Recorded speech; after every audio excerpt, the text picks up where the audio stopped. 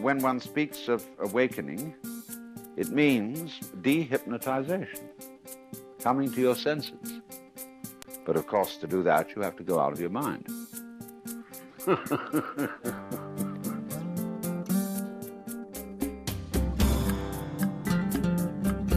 Here is the point.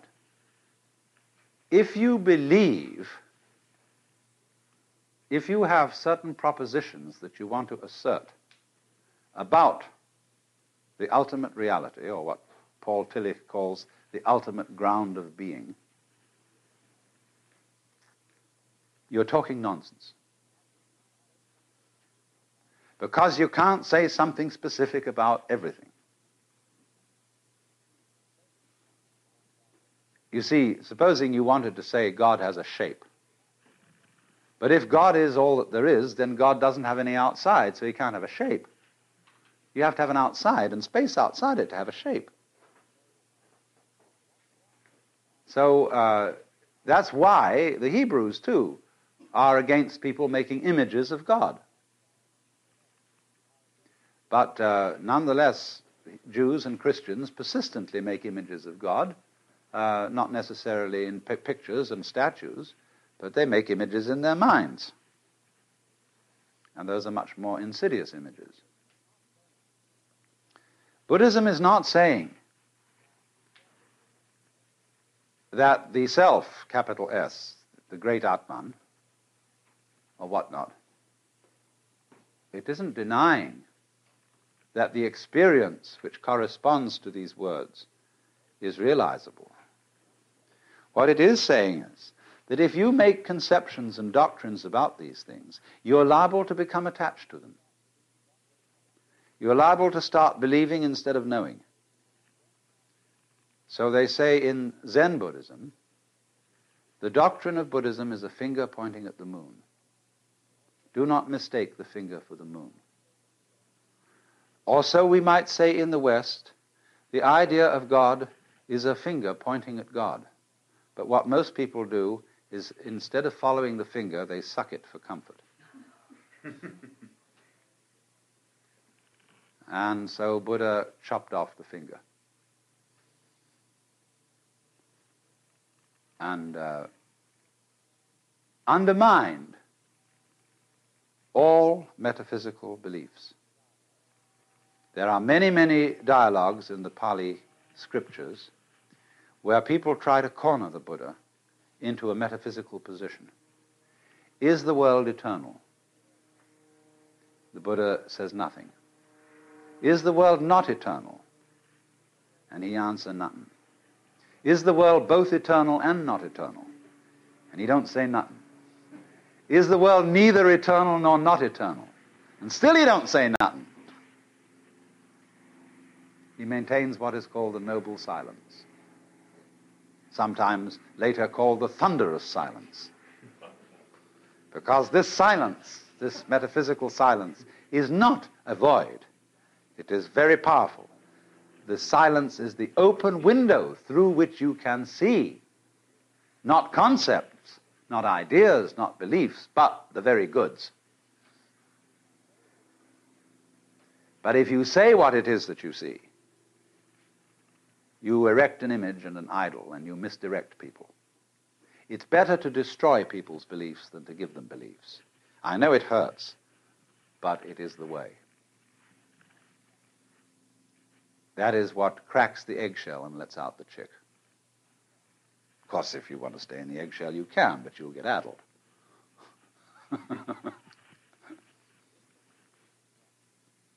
This, then, you see, is why Buddhism is in dialogue form.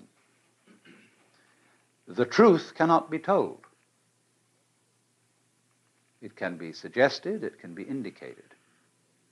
And a method of interchange between teacher and student can be arranged whereby the teacher constantly pricks the student's bubbles. And that's what it's all about. And because that's the way it is, we find that in the course of history, Buddhism keeps changing. It develops, it grows. as people make all these explorations that the original Buddha suggested, they find out all kinds of new things. They explore the mind. They find out all the tricks of the mind. They find out ever so many things. And they begin to teach these things, talk about them. And some people in modern Asia, influenced by Protestantism, say, let's go back to the simple original teachings of the Buddha. See, like people say, let's get back to the simple teachings of Jesus.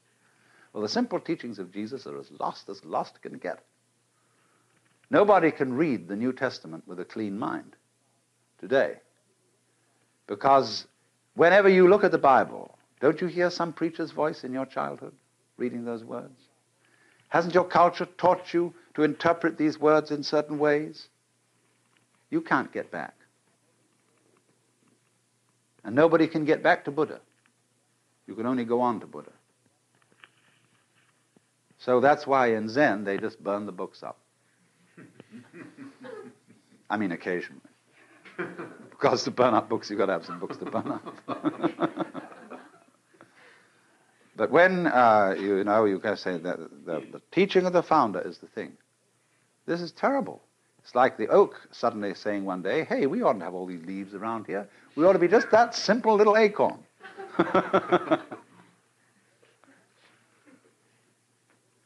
Now, a living tradition grows. But what it does is this. As it grows, say it grew from a seed, an acorn, keeps dropping off new acorns. You don't go back to the old acorn, you get a new one. And that becomes a new seed for another tree. This is fine. Now, let me just warn you. The scholarly study of Buddhism is a magnum opus beyond belief. There are two collections of Buddhist canonical scriptures. One is in Pali. The other was originally in Sanskrit, but we don't have a complete collection of it in Sanskrit. We have these collections in Tibetan and Chinese. Bigger than the Encyclopedia Britannica, as a matter of fact. So it's a formidable enterprise to get into the Buddhist scriptures, and what's more, most of them are unbelievably boring. They were written by monks with plenty of time to pass on wet afternoons during the monsoon.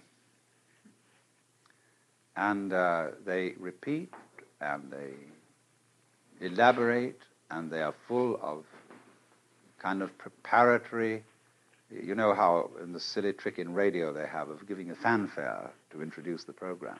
So in the same way, these scriptures have fanfares in which all sorts of Buddhas are introduced, and beings, and they're all described, and where they were assembled, and how many of them there were, and where they were sitting, and what kind of bows they made, and all this jazz.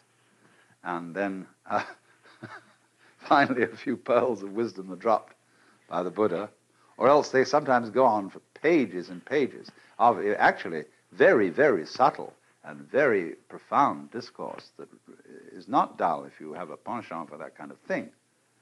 But I warn you, don't try too hard to read the Buddhist scriptures. It's all right to read the Dhammapada, which are sayings of the Buddha. It's all right to read the Diamond Sutra. It's all right even to read the Surangama Sutra or the Lankavatara. But when you get mixed up with the larger Prajnaparamita and all those things, you're in deep water. So you see, from time to time, Buddhists get tired of the scriptures. Actually, they keep them in a revolving bookcase in some monasteries. Think about so high, so wide, it revolves. And instead of reading all this stuff, you're supposed to be able to acquire as much merit as you would from reading it all by twirling the bookcase round once.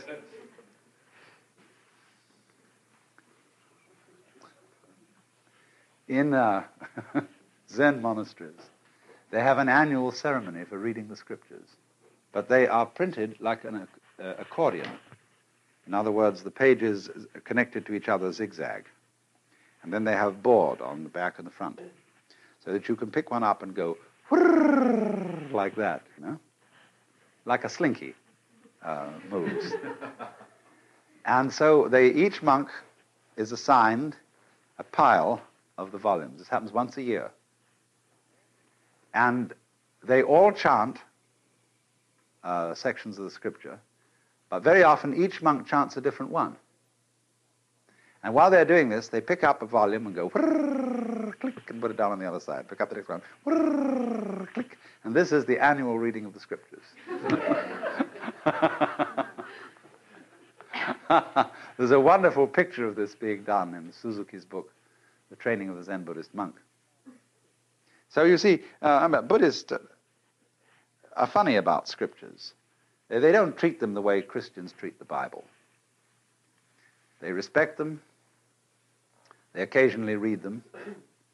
But they feel that the written word, is purely incidental.